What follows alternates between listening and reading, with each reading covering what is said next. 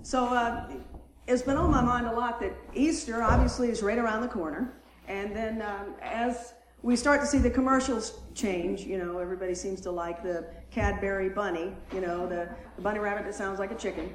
That's when we know that, that season is upon us. That's typically how, as a society, we embrace that.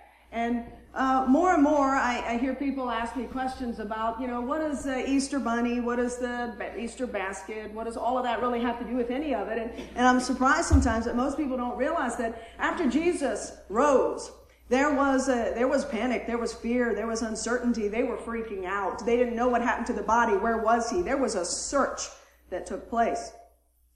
And so Christians, as they wanted to celebrate, were really hindered from that because most of the people around them were not celebrating. They were either in fear of the Pharisees or in fear of the centurions or Romans. And, everything was kind of kept on the down low. They wanted to celebrate. They saw it. They saw what happened. They knew what happened. They believed what happened.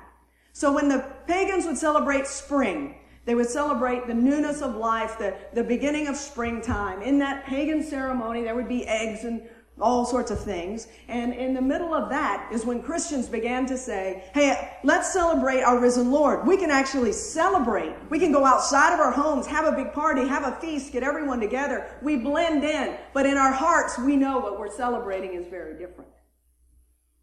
It was an opportunity to celebrate. So I've really felt in my heart a lot that we need to be really careful as Christians as we go to celebrate Easter, that on the day after Easter, we don't put him back in the tomb. And back in the tomb, meaning in our own lives, we don't just say, well, that was a great day. I got a new suit. I'm ready to go. Looking good. Had an egg. Cadbury's awesome. Roll. And we forget all about the fact that Jesus rose and he lived and he continues to live today and he wants to impact our lives on a daily basis. We don't have to wait another 364 days to celebrate that. We celebrate newness every morning. That's how things changed for us. But I wanted today to maybe take us to that day or that time. They say after Jesus rose from the dead, it said that he appeared to a great number of people and that miracles happened. So I'd like to start there today and then maybe work our way back into understanding why it is so important that he lives a resurrected presence in our lives every day. Can we watch that clip?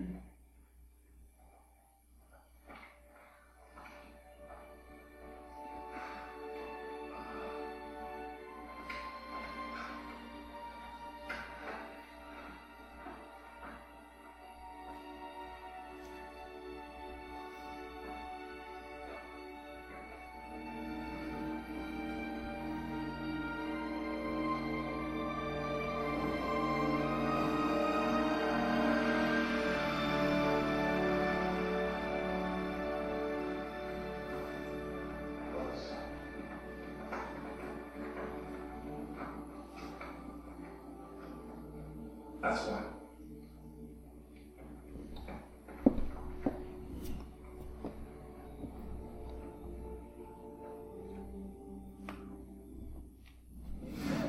No one ever touches me. In that moment, his life was changed. The healing was done. Jesus had touched him. No one ever touches him. He's a leper. He's diseased. He's contagious. But Jesus didn't hesitate. This is why we celebrate a risen Savior. When the centurion is going, why do you follow him? He was still perplexed. He still couldn't get it. He still didn't realize that a risen, resurrected Savior was walking among them. But in those moments of compassion, as he was showing the power and nature of Christ, things were changing. That man was healed. Jesus had reached him where he was. Did you notice that Christ went to him? He didn't say, hey, or go get him for me, would you? He wasn't acting like a king. He was acting like a Savior. We need to be careful not to miss those things. That as we celebrate Easter, we remember no matter where we are, no matter what's going on with us, he will come to you. He will meet you where you are.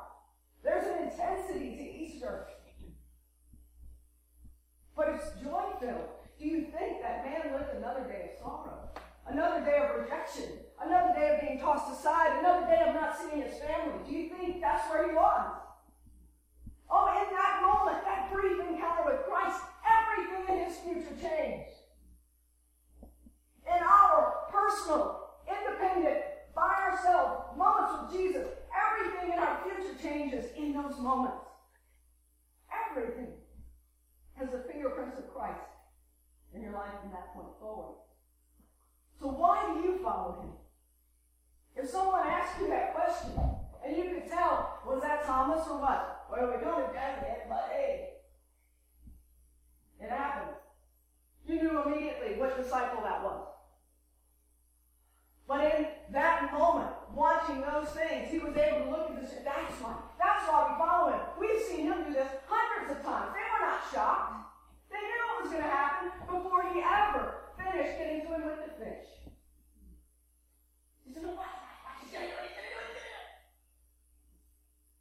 What's missing, though, in that quotient and in that understanding that we now have is that Jesus said, far greater things than I have done, you will also do. And had they realized that at that moment, we would have seen everyone sitting around Jesus get up and run to the man. But we didn't. They watched. That's kind of where we are today, I think. We watch a lot. Got to take some rest. Anyway, let's see if I actually... That's the wrong one. So why do you follow him? Can you answer that question? Can you tell the story? Do you know what happened? It occurred to me that maybe we have to work from the resurrected Savior backwards so that we remember why we follow him. Why do I follow him? Why is it important to me? Well, there was the tomb. There was a tomb, and Jesus, after he was crucified, he was laid in the tomb and he was wrapped up, and they tested the shrouds and they've done all this scientific data. But no matter what they've done, it's still empty. And the centurions, they sealed it. And they put an official seal on the tomb, and they put 2 guards beside it because they didn't want the body stolen. Because they thought that the believers would lie, and they'd hide it and just claim that he rose. The Pharisees didn't have that. But then all of a sudden there was something that happened, and there was this dramatic roar, it's described as, and the stone rolled away, and Jesus is not there, and they could not explain it. And heaven forbid an official not be able to explain something. Do we not live in that right now? The over-explanation of everything we should think, believe, feel, see, all of that. Sometimes miraculous is unexplainable. But I'm okay with the unexplainable that's attached to Jesus because that gives me my explanation. He does it because he said he would, and he always keeps his promises. Even this one. when he had spoken in a riddle. You will see me, then you won't ever see me again. But there it was. I'll get these buttons right in a minute. But before the tomb, before his body made it to the tomb, there was that horrible day.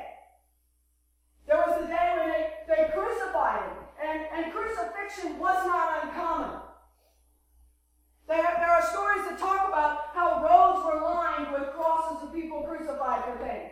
It was kind of their standard operating procedure. That's why there were two thieves. It wasn't so much that it would ultimately become symbolic to us because of Jesus' actions, but that it was so commonplace.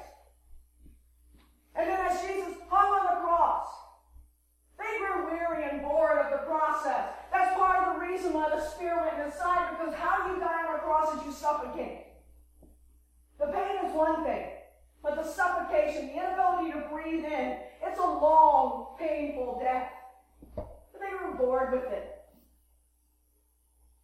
They wanted him to be miserable. They wanted him to die, be gone. Let's show these people what idiots they are for believing. And in that moment, there was the splitting of the curtain, which is enormous because the curtain weighs thousands of pounds. It's like one of those guys that they used to come to school and they rip phone books to show how powerful they are. It's that kind of feat of strength that was unexplainable. And then the earthquake. And the panic. And I believe in some people the epiphany of, oh my gosh, what if he was the Son of God? That sheer panic that followed that, and the sorrow of all those who had followed. I've often thought, if I lived in that time, how close to that cross would I have stood? If you're scared of the Pharisees, you stand in the back. Because you knew, after he was gone, they were after you next. It's kind of like the Declaration of Independence. And you see John Hancock's writing really big. Do you know why he wrote so big? Because the king had said, anybody that signs that document, I'm going to kill him. So he said, bring it on! It wasn't arrogance, it was, I'm all in. All in. Sacrifice in the Old Testament literally meant to die. When you talked about sacrifice, even early on in his teaching, he was not hedging his bets. He wasn't going to say, I'll give up, caffeine on Tuesday, and we'll give that up for a week, we'll do this whole thing. No, he knew what he was talking about. There was no other definition or variation of the word sacrifice. It meant to die. But as we go backwards again, there was again those horrible moments when they shoved a crown of thorns on his head, and the thorns were so long that they were like nails. And I've seen these trees, and they are huge, enormously thick thorns. And they beat him, and they treat him horribly. And they made fun of him. And they did everything they could to ridicule him. And oh, by the way, carry your own cross.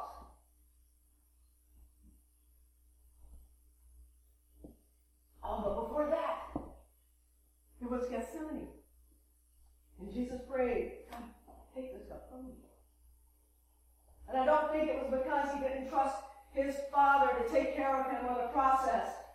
My own personal opinion is, in that moment where he realized what was coming to pass, and he looks around and he sees the disciples sleeping, I think he's thinking to himself, have I done enough? Did they realize the intensity of this?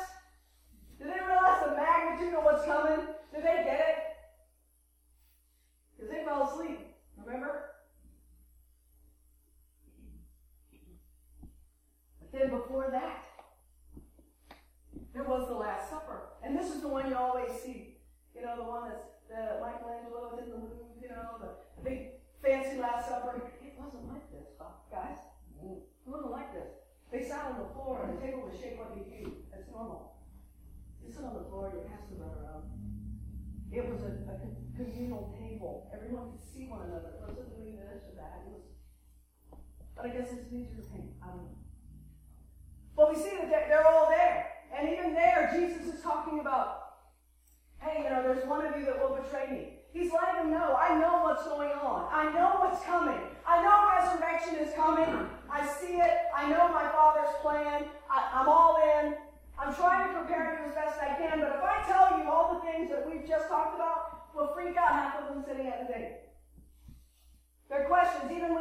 there'll be a time you see me, then you won't, then you'll see me again. And what did they, what? The questions ensue. What? You never see anything again. He was trying his best to help them understand. But before that, all those people that we just talked about, that were cheering, that were at the crucifixion, they were all standing there, all of a sudden their hearts had changed, they weren't really interested anymore. The same people that said, Barabbas! When they had the option to choose Jesus or Barabbas, those same people were here. They were here. Oh, Jesus, welcome to town, Jesus. And they put the palms on the floor because that was helping them. It's kind of like putting carpet under your feet. I want to make sure you know you feel welcome. That did not take long to make that transition, did it? All right. So there were disciples. Before all of that stuff happened, there were disciples. Kind of a motley crew, honestly. When you study the disciples, now this is a picture from a church thing that they did, but I added bubbles. Because I think you need to know that there's a place at the table for all of us. Okay? All right. So yeah, Bartholomew, he was known as opinionated. He had an opinion on everything. We had James, he was described most often as ordinary. Kind of go with the flow, ordinary guy. Andrew, well, he was known as the follower and chameleon. Whatever was being said at the moment, he was all in. Until somebody changed his mind, he was all in again. So he was constant chameleon. Peter, he was known as impulsive and, well, he had a big mouth. Praise the Lord, God liked people with a big mouth. Okay. All right. So, Judas, he was materialistic and unloyal. He proved himself out pretty quick, didn't he? John was a passionate critic. He would be he was like political. He had a political edge to him. He was very passionate. Thomas, he was pessimistic and a bit of a cynic. He was the guy in the crowd who said, yeah, that'll work. He was the guy who says, well, he said he would rise, but really didn't believe it. James, he had a bad temper. He didn't put up with a whole lot. He was the one that, do you remember when Jesus was around the tree with the children, and Jesus was speaking, and then James went off and told the kids, hey, get out of here. And Jesus had to say, hey, James, knock it off. Let the children come to me. It's okay. It's all right. Let them enjoy themselves in my presence. I'm okay with that. He had to tone him down because James was all business. He was ready to take care of some stuff. Philip, he was practical. He liked evidence. Show me. Prove it. Matthew, he was a bit rejected. He had had a lot of things happen, and he was kind of hard to encourage. Thaddeus, well, he was very dramatic. Everything is going to just go terribly. They're after us. We don't have enough loaves. We don't have enough fishes. He was that guy. And then Simon, well, he was just overzealous. The overzealous, that's divisive. You know how you ever meet people that are passionate about something, and by the time they get finished talking to you about it, you're like, please stop. Is there a place at the table for each one of us? Yes. I think that's what's important about understanding the disciples, is that Jesus did not pick the perfect people. He picked the people who actually probably represented all of us the best. Because we all fall somewhere in those categories on a daily basis.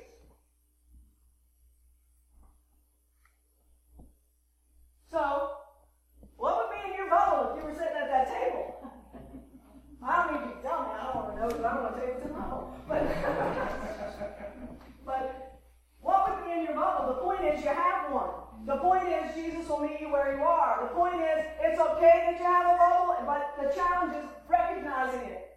Recognizing that what you think and how you feel and how you act has to fall under the authority of Christ. Has to be willing to change. Has to be willing to manifest into who God has called you to be. Instead of just saying, that's the way I am.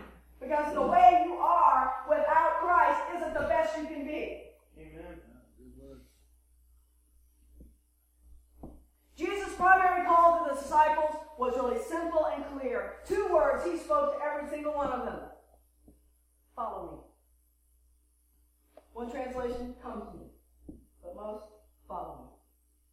He knew that he had to encourage them and to build them up, and that we had to be taught how to build one another up. But as he looked at each one of those disciples, he simply said, follow me.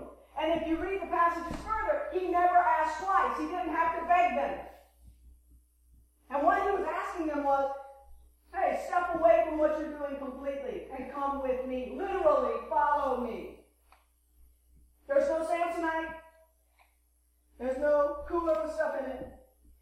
No air conditioning. We're talking sandals, go.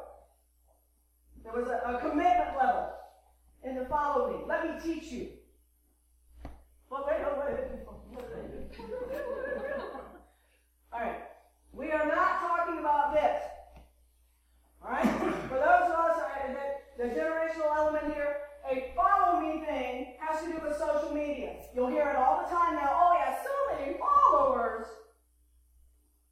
This isn't what we were talking about. This is the type of commitment that we're talking about, where you click a button, you give a thumbs up, you do an emoticon, a little smiley thing, you're all in. No, this isn't what we're talking about. It's more than that. This isn't Jesus didn't walk around going, oh, I have 1.42 million followers, follow me. No, it was very personal, individual. It wasn't, hey, look at what everyone else is doing. Don't you feel silly for not coming? No, it was very personal. You and me. Follow me, let's go. He didn't go into the, hey, hashtag a lot of people, hashtag Miss 12, hashtag going to be fantastic, hashtag resurrection, you don't know what it is yet, follow me. No, it was none of that. It was very personal. But following Jesus for many people is hard. But what really makes it hard is that we want direction without relationship. You want Jesus to direct your life. You want him to please answer me. But we don't want to have a relationship with him. We have a better relationship with our television than we do with Jesus. We know what time stuff's on. We know what time it's going to happen. We have to make sure our DVR is set. We don't want to miss it. Hey, who are they going to vote off this week? We got to watch. Got a DVR. There's the stars. You know who's on there. We know more about that than we do about Jesus. Than we do about how to have a relationship with him and what does that look like. We can set an hour aside to watch something, but we can't set 5 minutes aside to talk to the one who can change everything. That's all of us. We all, including me, we all fall into that. Life gets busy, stuff happens, crisis, mayhem. We are in a constant, my life sometimes is a constant attitude of prayer, just almost a murmur in my thought, God, please help me. Help me, Jesus. But taking time to build that relationship, to understand that he always keeps his promises. So I want to know what all those promises are because, man, if he always keeps them, I want to know what they are so that I can receive them too. Have you ever gone someplace? It's almost like Busch Gardens. You go to Busch Gardens and then somebody else has been to Busch Gardens the same day and they come home with a weird hat or a giant cup or with a spoon or things and they're, oh my God, it's free. And you say, what? I didn't know that. We are better on the axle. Why did I know that? I was not in the know. I had not invested in knowing where to go, or that I had to go to the fest house behind the giant pickles was the free stuff. I did not know. Because I had not invested any time in trying to know. Does that make any sense at all? I know it's a weird analogy, but there's so many things that Jesus has for you, so many promises that he wants to keep, but he needs you to know them. He needs you to be able to talk to him and be able to say, Lord, help me. And then because you know the promises, you expect it. Like when those disciples sat there and they were watching Jesus, watch, he's going to do it, he's going to do it. They knew. They knew he could. They knew he had. And they really expected him to do it. They had the benefit of seeing. Through Scripture, we have the benefit of seeing and knowing the witnesses that were before us who saw and know. And if we look around in our own lives, kind of like that movie about the girl that fell out of the tree and hit her head and the tumor was gone, there are signs and wonders all around us. We just sometimes don't take the time to see and acknowledge that that's who it is. When I was at a stoplight on 134 and something said, I'm usually extreme, I go. But something said, wait! And as I stopped, a dump truck full ran the light. Had I gone, I would not be standing here. That was a miracle in my life. It may not matter to anybody else, but me and mine, it probably matters. But God is doing those things in your life every day. I can say, oh, that was coincidence. Oh, see, I heard, I stopped. Thank you. I didn't question what the voice was. I didn't get wrapped around the ankle. Look, that had been speaking. I listened and trusted him. Recognize the voice. Relationship helps you recognize the voice. So, come to me, follow me. Then he appointed the 12, and it said that they might be with him. With is indicative of relationship. And that he might send them out to preach and to have the power to heal the sick and to cast out demons and all sorts of things. He said, greater things than I have done, you will do. Notice that Jesus' relationship with his disciples preceded his assignment to them. He wanted to have a relationship with them. He wanted them to be confident. He wanted them to be empowered. He wanted them to know, you can do this. I'm giving you the authority to do this. Through me, you can do all things. But he had to have a relationship with them so that several things, they didn't go in unconfident and afraid. He needed them to believe in the power of God. And he also needed to make sure that along the way, they didn't get misled into thinking it was about them. Because it wasn't. A good, solid relationship with Jesus will help you know that as you hand out your bags and somehow you have the right thing to say to the crazy guy out in the corner that you've never spoken to before, that's God speaking through you. And though you walk away feeling a whole lot better than when you got out of the car, isn't it amazing how that happens? You feel so much better. Something inside just lights up. That's Jesus. It's not you. It's Jesus operating through you. That's that touch of the Holy Spirit. That's that glimmer and glimpse of the power of God. It's the hem of the garment that changed everything. We have the option to touch that every day, that hem of the garment, to grab it and say, God, make me whole. Give me your voice. And he'll do it. Discipleship requires relationship. It is being before doing. Be with him before stepping out. Maturity before ministry. Does that mean, oh gosh, I got to go to theology school? No.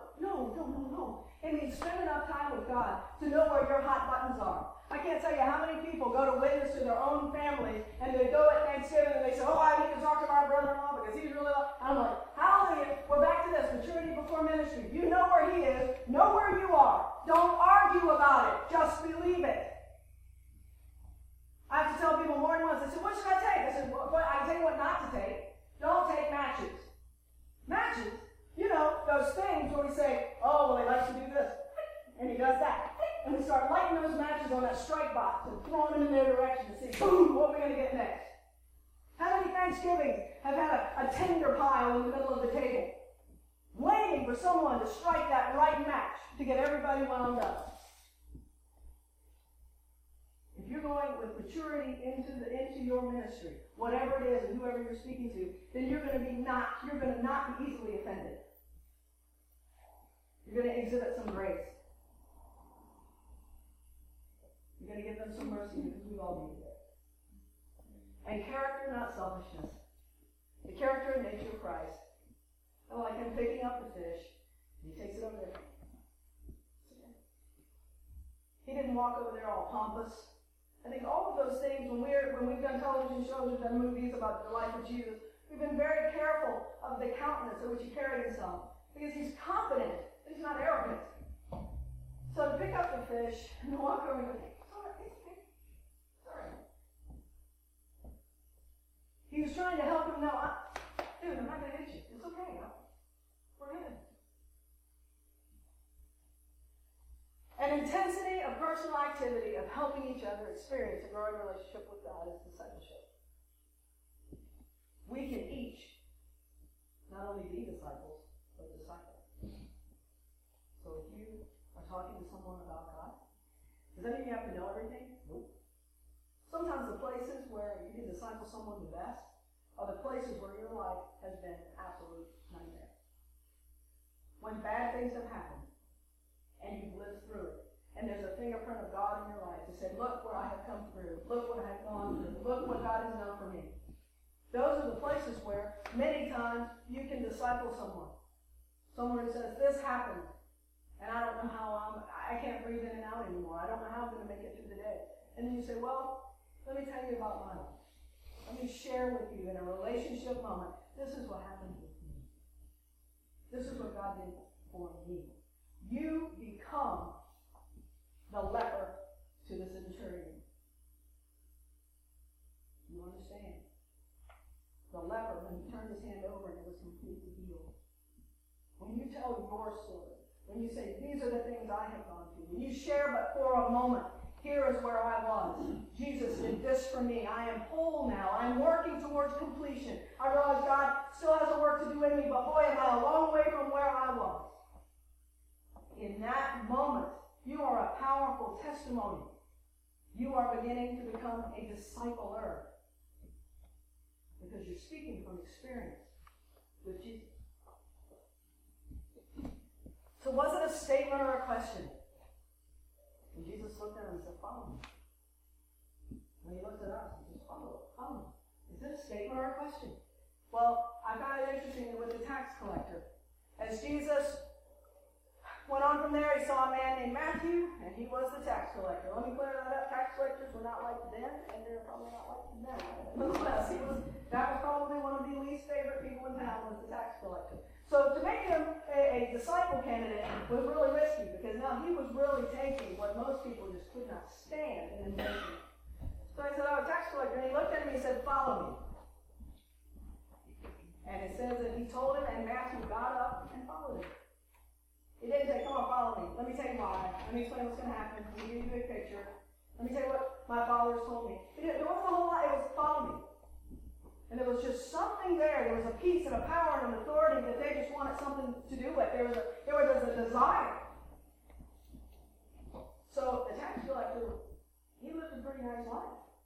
He had a nice house and a nice camel and all that. Kind of like, he lived a good life. But it wasn't fulfilling.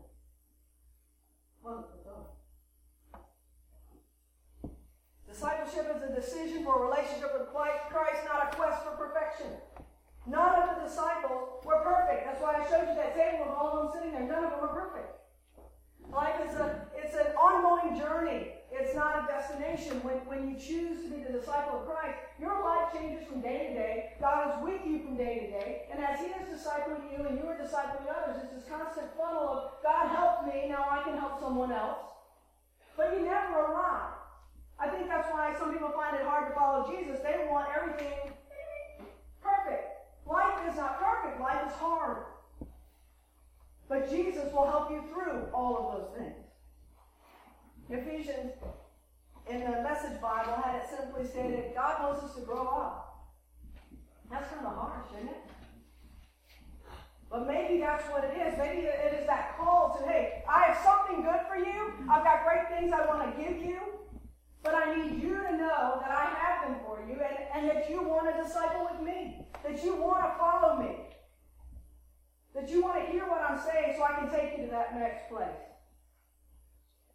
Every Christian, including all of us, is both the disciple and the discipler. You have a privilege and honestly a responsibility to be both a teacher and a learner. No matter where you are in your walk with God, there's two things that happen. As you are walking with Jesus and you've known Him all your life, you still have things that God can speak to you. Still, you ever notice, I went to a garage sale once and there was a Bible sitting on the table. I mean, it was a quarter. And my friend that was with me said, "You're selling your Bible?" And his comment was, "Yeah, I've read it." There are scriptures that I read today, at this stage of my life, that mean so much more to me now and have a whole new meaning than they did 20 years ago. You never arrive at a point with the Bible where it's obsolete. You never arrive where it doesn't have something to specifically speak to where you are. But you don't know that unless you spend some time with it. Spend a minute, if that's all you can muster. Read a scripture. Let it speak to you. The ones that you highlighted and underlined 20 years ago, you look at it and you go, "Oh my goodness, I remember that, but boy, am I glad I'm not there anymore. Man, this means something new to me now. I see more clearly now." And if you're young in the Lord, if you're just now saying, "I've accepted the Lord, I've heard Him say, follow me, I want to follow Him, I'm trying to learn," as you are sharing with other people, "Hey, I did this, but I don't do it anymore because I'm trying to be obedient." Every time that you are talking about those things to people, I've sat with people that said, I used to be a gambler, and I did all these things and all this stuff, and now God has really changed my heart, and I don't desire it anymore. And as they're talking to the person next to them, there's their buddy who's got the same issues, and he's like, man, don't you miss it? It's usually the question, don't you miss it? And I have to say, no, are you kidding me? I'd rather be here and there, that's for sure. Even, he's young in the Lord. He's young in understanding all of God's promises. He's young and growing and nurturing this relationship. But he's had that experience, that leper moment, he's had it, where he says, oh my gosh, I wouldn't go back for anything. That's a powerful testimony in and of itself to the person that he's talking to his friend that he's known forever, who's seen him at his happiest in crazy places. So look at him and say, oh man, that was nothing. This is so much better. So maybe it's time to take a step beyond what you think you can handle and beyond what you're capable of or comfortable with, and place your feet firmly in the steps of Jesus. I have one of those, the footprints in the sand thing, and it says, oh, when it went to one path, that was him carrying you. But if he's called us to follow him, I so appreciate his embrace and willingness to carry me. But I would so love to get to the place of follow. Do you know what it means to follow? I know this is ridiculous, but I love it so much. We will watch Indiana Jones, and he will get a flashlight, and he'll say, this way, follow me. And in the adventure, they follow. And it's really an insignificant thing. It's just theatrics. We'll watch one of those Discovery Channel things. Oh, they found it! Follow me! And they dive right in. And then there's the crazy guys with the alligators jumping out the boat. There he is! Jumping in! Follow me! And they go right behind him. These are all people making crazy decisions, willing to follow because the guy in front of them must know what he's doing. And we as viewers know, I'm very afraid of that. But when Jesus says, follow me, he's not going to walk so far ahead you can't keep up. He's not going to leave you in the lurch. He's not trying to say, oh, for goodness sakes, come on. He said, what? Come on. I'm going to help you know exactly where to go, where it's safe to step. To me, it's very much like watching someone navigate a minefield. And he steps, and then he looks at the guy behind him and he says, step in my footprint. I've worked with some special forces people, and they're just some amazing folks that do some incredibly brave things. But when you see that exercise of uncertainty what's around, step in my footprint. And know that the guy in front is willing to take the heat, the blow, the bang, the click. Walk in my footprint. That's what Jesus is telling each one of us when he says, follow me. Step where I step. Avoid the peril of what could be elsewhere. Step with me. I'll walk you through your day. Step with me. It may require a little patience. You might have to slow your roll a little bit. You may not get there as fast as you thought you should, or maybe even go the direction you wanted to go. Follow me. Hey, Angela, stop. Don't go through that light. Follow me. Hey, take a left here. Then you get to work and find out, oh, traffic was backed up for 3 miles. You missed it. Well, that was weird. I went a different way today. Follow me. I believe that God wants to be involved in all the little things in your life. Like when you go to the mall and it's raining and the parking lot's full like Christmas, and something says, you go, God, please help me find a parking spot. Little things to me matter. I like to ask God for everything, because then when all these things are provided, I know, thank you, Jesus. But all of a sudden you drive up and there it is, the first row, first spot. Hallelujah. How did that happen? Thank you, Jesus. Everybody's looking at me like I'm nuts because I got the car. Thank you, Jesus. But it's really, for me, at that moment, it meant something for me to know that even in the small things, we're communicating, we're listening. Any of this make any sense? Amen. He came, he conquered. He didn't come to destroy your life. He came to save it. He came to lead you. All these acts is something really, really simple for someone who wants nothing but the best for you. Follow me. He didn't say pain. He didn't say when you get your act together, come see me. He didn't ask any one of the disciples to change their attitude, their heart, and mind, and spirit when they get it together, come meet me here under the tree. He knew what he was getting himself into. He knew it was nothing that he could not handle. So follow me. So in that one day, that one horrible, awful day, the one day where we, on a Friday, working into our schedule to remember, that one day led to all eternity. But you know there was so much more that went into getting to that one day. And that all eternity, that he is the Lord of Lords, he is the King of Kings. And he says that those that follow him are called, are chosen, are faithful. If you've ever wondered if you're called, if you believe in Jesus as your Lord and personal Savior, there's a calling in your life. If you ever wondered, does God care about you? If you believe in Jesus as Lord and personal Savior, it says that you have been personally chosen, just like every one of those disciples was personally chosen. Follow him. And it says when we finally get to heaven, and God says, good and faithful servant, enter in. Because when you follow, and you know you're called, and you know you're chosen, there's something that happens inside that empowers you to be bold in places you never thought you would be. And to be confidently walking through your life no matter what's happening. And then when you get to the end, and you say, God, you know, I'm so glad to see you. And he looks at you and he says, good and faithful servant, enter in. It isn't about the grandeur of what you accomplished as much as the power of the relationship you have. So, just like the leper, Jesus will come to you, he will meet you where you are. So I would hate for any of us, or anybody that you personally know, or whatever, to get to Easter and think it's just all about bunny rabbits. When I saw a thing on TV the other day, it was on CNN, and they were doing what they call Man on the Street, MOTS, Man on the Street. We used to do it in news all the time. That's where you walk randomly up to somebody and you ask them a question to see what they'll say. And they said, hey, Easter, what's Easter mean to you? And of course there was bunny rabbits and Cadbury eggs and this and that, but the one guy that stuck out is he said, oh, it's a ridiculous religious tradition. Such a myth. I felt sorry and sad for him all at once. That he missed the glory and the power of what's coming. The celebration of the Easter that's coming. He's not experienced the resurrection yet. And that's something we all have to understand. There are people who've yet to realize the tomb is empty. So I just want to encourage us today.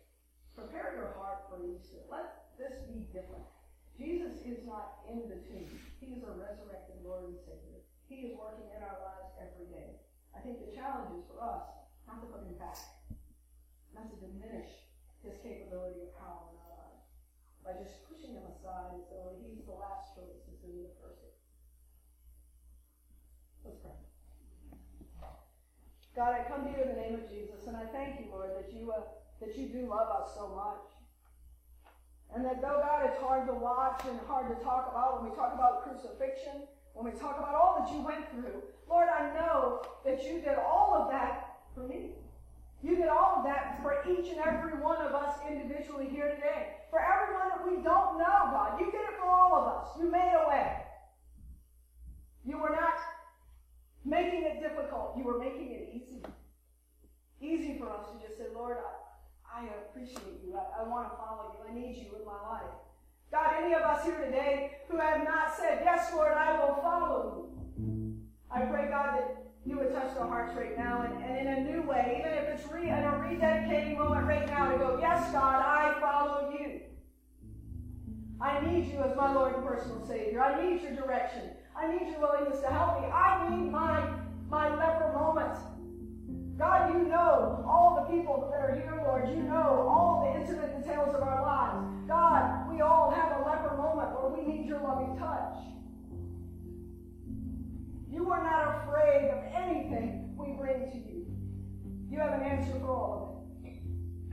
So God, right now, anyone here today, Lord, who just needs to say, yes, Jesus, I pray for them right now that in their hearts need to say, Lord, please come into my life.